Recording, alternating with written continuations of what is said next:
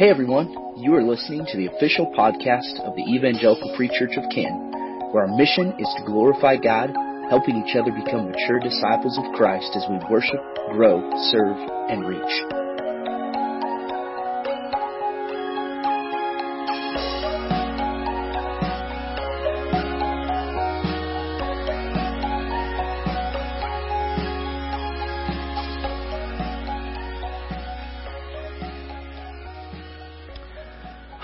Grab your Bibles, everyone. Get a copy of God's Word, and you're going to continue to hear me say that every single week, whether we're in person or online. Grab your Bible, okay? And I don't care if you have a digital copy of the Bible. Open up that, get your eyes on God's Word. This is super important for us to devote ourselves to His Word, not anyone else's. So, grab a Bible. Go to John chapter 8. John chapter 8. And this is where we're going to be today. And looking at just a few verses in John 8.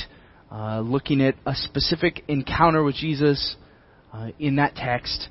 And this is in tangent with, this is continuing our series entitled Like Christ. And if you are just joining us or just hearing about this series, we're doing a series of talks right now, and we're a few weeks in, where we're specifically asking the question, if I'm seeking to become more like Jesus, what am I seeking to become? So as I look at the person of Christ, and I'm seeking to follow Jesus, I'm saying that I'm a follower of Jesus, then what should my life be looking like? And we're looking specifically at examples of Jesus living out these characteristics, and then figuring out how do we live in the same way. What does that look like?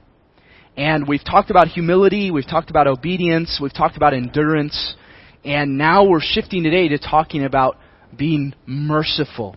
Being merciful, showing mercy. And so you might ask right off the bat, well, what is mercy? Or maybe you have a concept in your mind of going, well, I think I know what mercy is.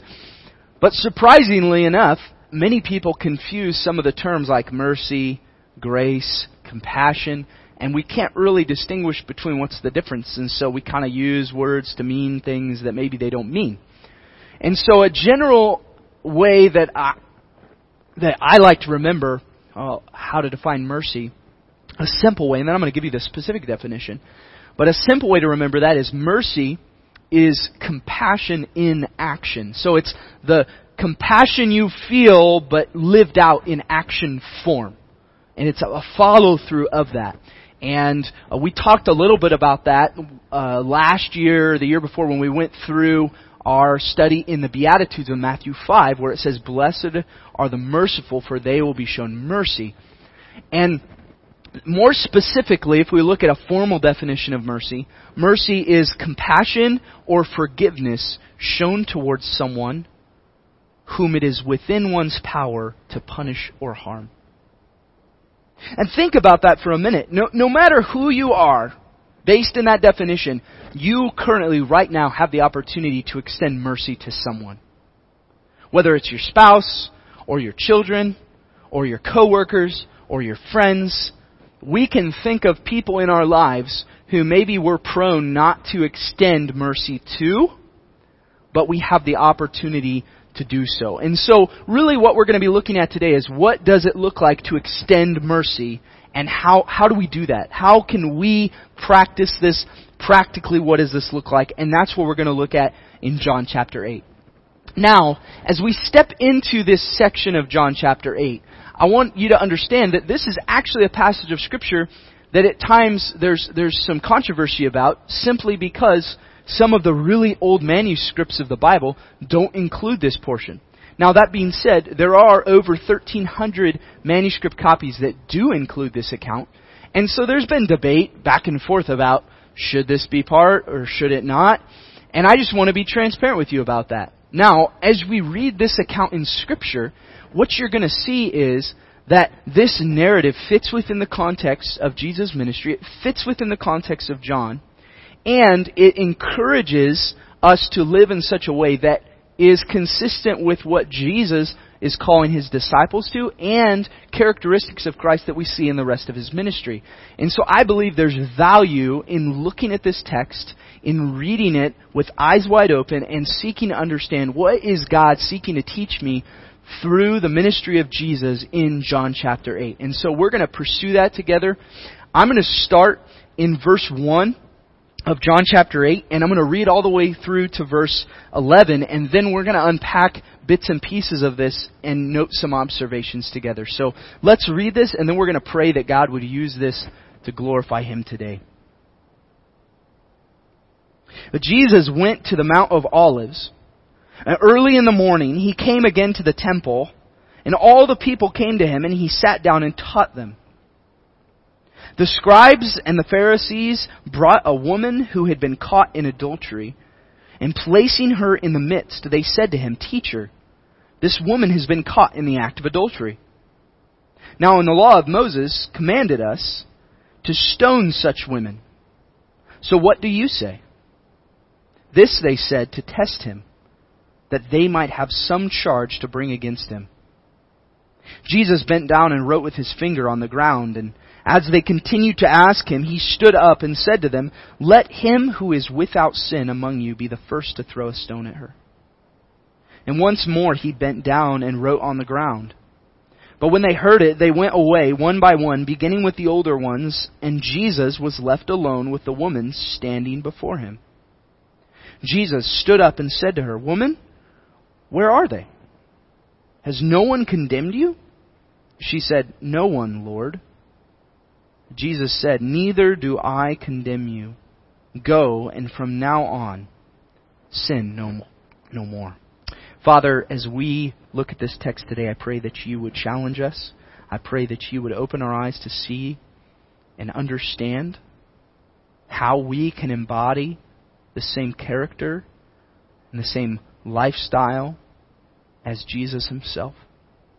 Convict us of areas where we aren't doing this, of people that we need to extend mercy to. And Father, may You transform us, making us more like Your Son today. We pray this in Jesus' name. Amen. Now, in the first couple of verses here, it really sets the scene. And starting really at chapter 7, verse 53, it says they being all the people who were following Jesus, went each to his own house, but Jesus went to the Mount of Olives. And this is something Jesus did often in His ministry, as He retreated and went and spent time alone. But in verse 2 it says, early in the morning He came again. So Jesus leaves for a time. He comes back to the temple. And when He comes back, it says that all the people came to Him and He sat down and taught them. So you could kind of paint a picture in your head of what's taking place here. That Jesus has been teaching in the temple. And he leaves at the end of the day. People go home. He leaves. The next morning early, He comes back to the temple. And all these people come back to hear Jesus teaching. And it was common to see groups of people following Jesus around and listening to the words He had to say and what He was doing. And the people were intrigued by this. They were eager to see what was going to happen next. And so you have this scene of they're in the temple, probably in the temple courts, and they're listening to Jesus talking. They're listening to His teaching. And so this is where the scene begins. And then the next portion of this is where our antagonists really come into the picture. And it says, the scribes and the Pharisees brought a woman who had been caught in adultery. And placing her in the midst, they said to Him, "Teacher, this woman has been caught in the act of adultery. Now in the law, Moses commanded us to stone such women. So what do you say?" This they said to test Him, that they might have some charge to bring against Him. Now, recognize here for a minute that the Pharisees and the scribes, these were the religious leaders of this day. So we're not talking about some just random government leaders who were coming to try and test Jesus or trick Jesus. These were the guys who were in charge of upholding the law of Moses, which was held from really the first 5 books of the Old Testament. It's called the Pentateuch or the Torah. And this outlined for the nation of Israel God's commands to His people in order to be counted as righteous. These were the standards that were in place. And one of the reasons Jesus rubbed these guys the wrong way is because He really came and presented a different way of fulfilling the law of God, and eventually establishes the new covenant through His death on the cross and His resurrection. And so here we have these religious leaders who are just annoyed by Jesus' ministry. And they're doing anything they can, as it says in the text, to bring some charge against Jesus. And so here, in this circumstance, they're bringing this woman who's been caught in adultery. And one of the first things that we can see here that emphasizes or confirms that they were doing this just to test Jesus is the man is not brought with the woman. They just bring the woman. And in fact, it's interesting because they highlight the law, and they say the law of Moses has commanded us to stone such women. But if you go back and you read in, first off, in Leviticus 20, verse 10, it says, "If a man commits adultery with the wife of his neighbor, both the adulterer and the adulteress shall surely be put to death." In the same way, Deuteronomy 22:22 says, "If a man is found lying with the wife of another man, both of them shall die, the man who lay with the woman and the woman. So you shall purge the evil from Israel." So right out of the gate, you see that the religious leaders trying to trick Jesus have even fallen short in their own demands, because if they really wanted to stick to the law of Moses, they would not have just brought the woman, but they would have brought both the adulterer and the adulteress. And observing this further, in even more of an application way, the first observation I want you to grasp here is that there will always be someone who condemns. No matter what circumstance we encounter, no matter who we claim is the sinful one, there will always be someone who condemns. Sometimes the person who condemns is someone even within the church. As you can see even here, the religious leaders are the one who are condemning. Sometimes that's people outside of the church. Sometimes it is the culture. And regardless of what transpires or what takes place, our temptation to condemn someone is going to be backed by someone. And we can find reason to believe that, to make that the trajectory we're going to follow, because there's always going to be someone who condemns. But the question we have to ask instead is, if I'm seeking to become more like Jesus, what should my response be? Should my response be condemnation towards the person who's wronged me, or who has simply committed a wrong that I just see as heinous and unforgivable? And so as we're thinking through this, maybe even you have a circumstance you can think of now where you can identify someone did something wrong, and you can immediately think of the person who was first to condemn. And maybe it was you. Or maybe you're struggling right now with that feeling of, I just want to condemn this person, and that's all the further that I'm going to go. Now, the interesting part about this is when they do come to test Jesus, they pose a dilemma in two specific ways to Jesus. On the one hand, if Jesus responds to these guys and says, yes, stone her, then realistically you could call into question, first of all, Jesus' previous ministry in John chapter 3, where He talks about, I have not come to condemn, I've come to save, and I'm here not to condemn the world, but to bring salvation. And so they could call into question some of His message. But if you take that a step further, in this season and in this time frame, Rome was very powerful and had the say-so to convict anyone who sought to bring about legal ramifications or judgment on someone outside of their authority as the governing authorities. So there's kind of two elements there. Then there's a second one, that if Jesus says, well, no, you don't stone her, you're not going to do that because I'm not okay with it, then the religious leaders now have grounds to say, well, he's disobeying the law of Moses. And so from a religious perspective, we can convict him and bring charge against him in that way. And so as we think about those two options in the scenario that Jesus is in, what happens next is intriguing. The later part of chapter 6, it says, Jesus bent down and wrote with his finger on the ground. Because, when you're faced with a dilemma, the first thing you do is play in the dirt. It's kind of funny to think about that. And we don't know what Jesus wrote. We don't have any idea. You can speculate all you want. Some people enjoy doing that. Just understand that Scripture doesn't say what he wrote. So all your speculations are just that. They're speculation.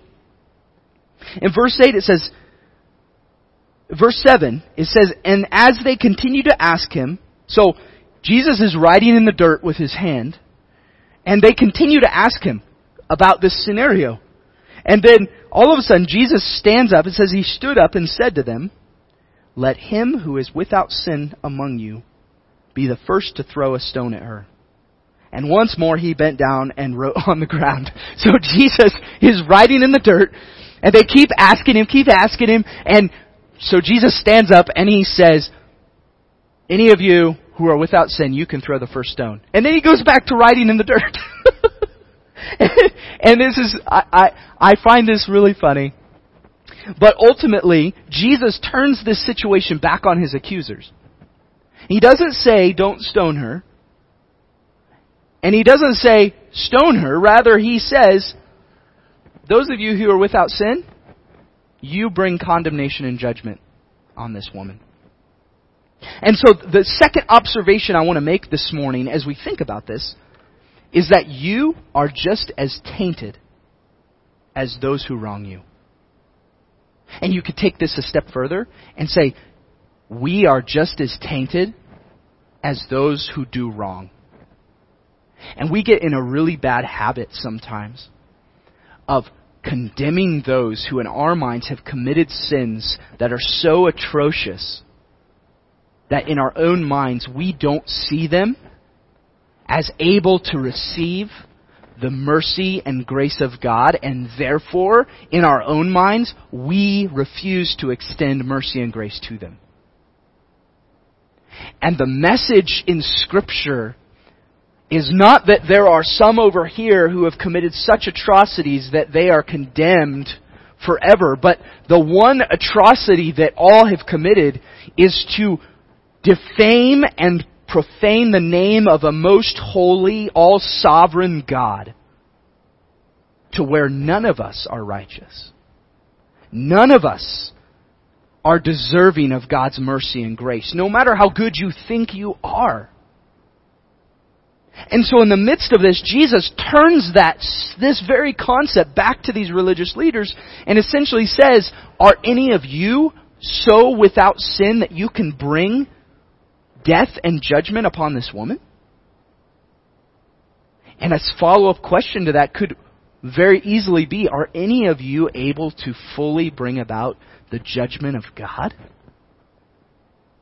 And the logical answer to that question is no. Why? Because we're all sinners. And the interesting thing is, who would have been the only person there who was without sin and able to bring condemnation and judgment? It was Jesus. Jesus himself could have answered that question. I am without sin.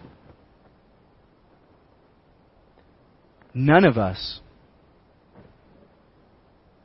are less tainted by sin than others.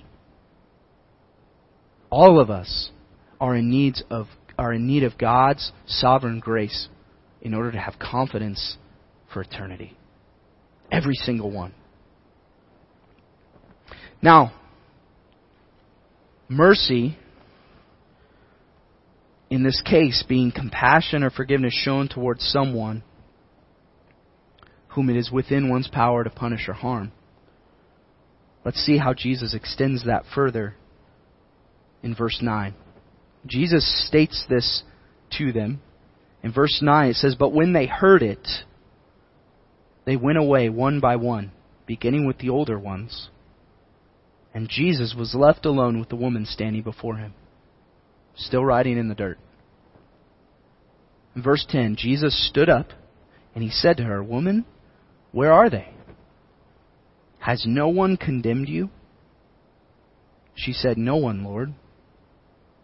And Jesus said, neither do I condemn you. Go, and from now on, sin no more. The third observation I want to make here as we think about this text and think about it practically is showing mercy is not condoning sin. And oftentimes we look at a passage like this, or we get a concept in our heads about what it looks like to be merciful to people, and we convince ourselves that if I extend mercy to someone, then I'm saying that what they've done is okay. And that is not at all what extending mercy is. Nowhere in this text does Jesus say to the woman, it's not a big deal. It's what you did isn't that bad. Go. You're fine. I'm not going to condemn you for it. I know these guys who've done things way worse than you. Don't sweat it. No. Rather, Jesus, in a place where he could punish or harm this woman, shows mercy. And in that extends something that even the religious leaders of this day were not willing to extend.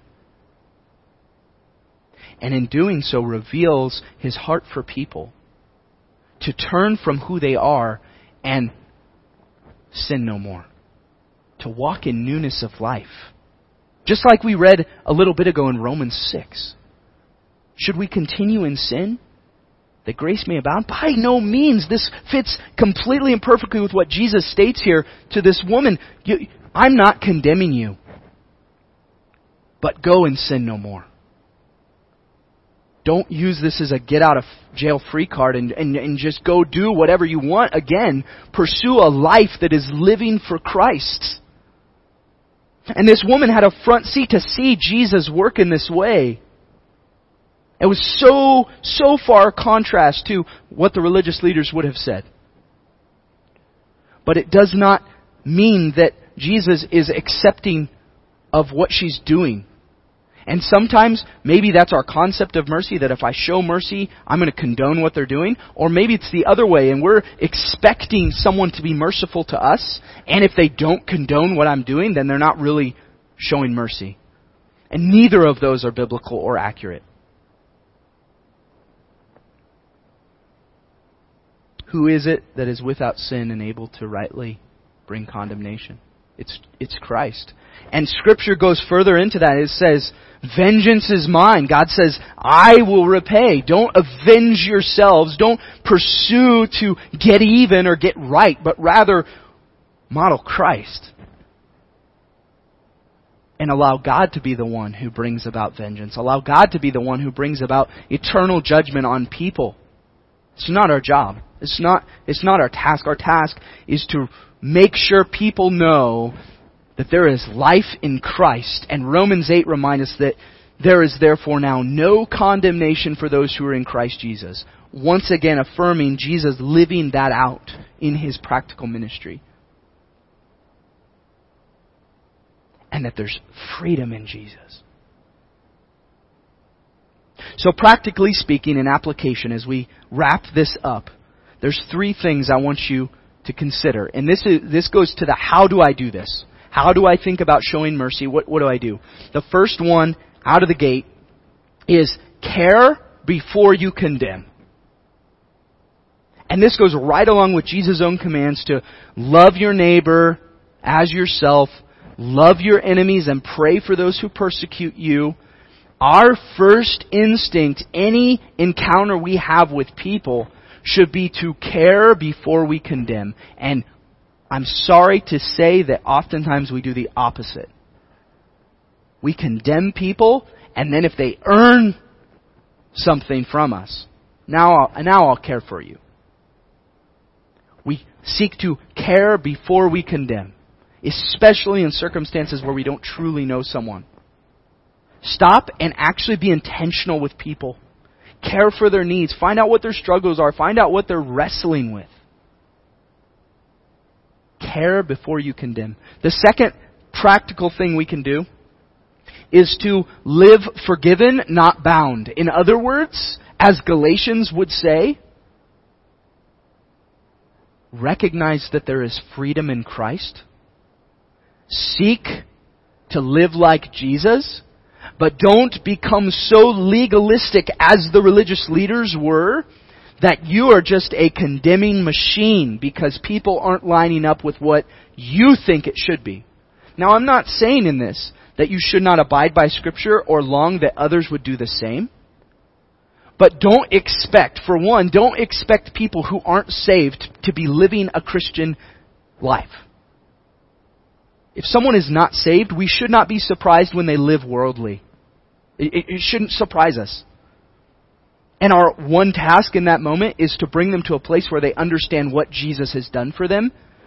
And that starts the process of transformation. But the other part of this, for living forgiven and not bound, is for me to recognize in my own life that I have to set aside the things that are just my pet projects that are nowhere in Scripture. That I have expectations of my other brothers and sisters in Christ. And that could be anything from how they cut their hair to what clothes they wear on Sunday morning.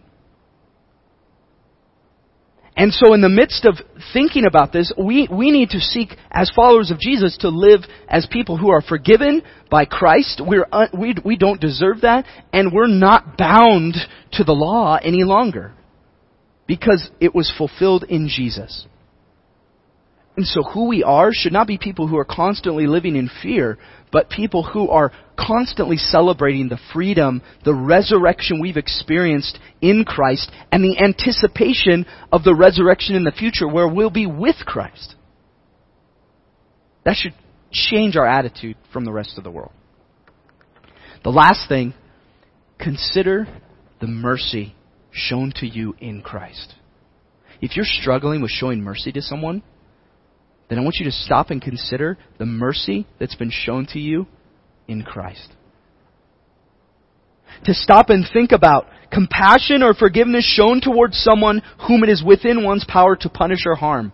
There are not many other definitions that describe the sinful state of mankind as that. How far has God gone to show His mercy to us? And then grace extends beyond mercy because grace is giving you what you don't deserve. Mercy is not giving you what you do deserve. And grace is giving you what you don't. And God has not only given us salvation in Christ and freedom in Christ, but He's promised eternity with Christ in His presence. None of us deserve that. And so the next time we are encountered with someone who has wronged us or who has done wrong, stop and consider the place that you stand in relationship to God when it comes to extending mercy and grace. And allow how you show mercy to be the same way that you expect or know that God has already shown it to you. And that's going to be a great starting place for you to consider, how do I become a person who is merciful in nature? Now, nothing in Scripture promises that this is going to be easy, church. And it's going to get to your core, and you are going to wrestle because it goes against the grain of everything in you to extend mercy, especially to people who have hurt you. And yet, Jesus models this in a profound way. Not to condemn, but to encourage, hey, my desire for you is that you would go and you would sin no more. And we know the rest of the story in John's narrative because Jesus not only encouraged that, but He gave His life so that it was no longer up to human effort to deserve the mercy and grace of God, but is through Christ. Ephesians 2, for you are not saved by works so that no one can boast. It is grace of God through faith in Christ that saves us. And there's freedom, there's hope, there's security in that and in that alone. Church, my hope is that we would be becoming more like Jesus, especially in this time. As you have immense opportunities to show mercy, to extend grace, to love your neighbors, to grow together as a family, as an individual, to be transformed, to become more like Christ. May we set out to do that well. Heavenly Father, we give this to you. We trust you and know that you are doing a work in our lives. Father, help us to grasp the heaviness of this, but to trust you more fully with our lives in a way that we can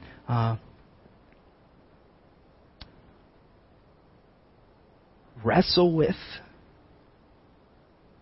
and know the circumstances where we need to extend mercy. God, remind us of your love. Remind us of how you have already done this for us. And allow that to be the primary focus. Allow that to be the motivation by which we live this out and practice this in light of your grace. We pray this in Jesus' name. Amen.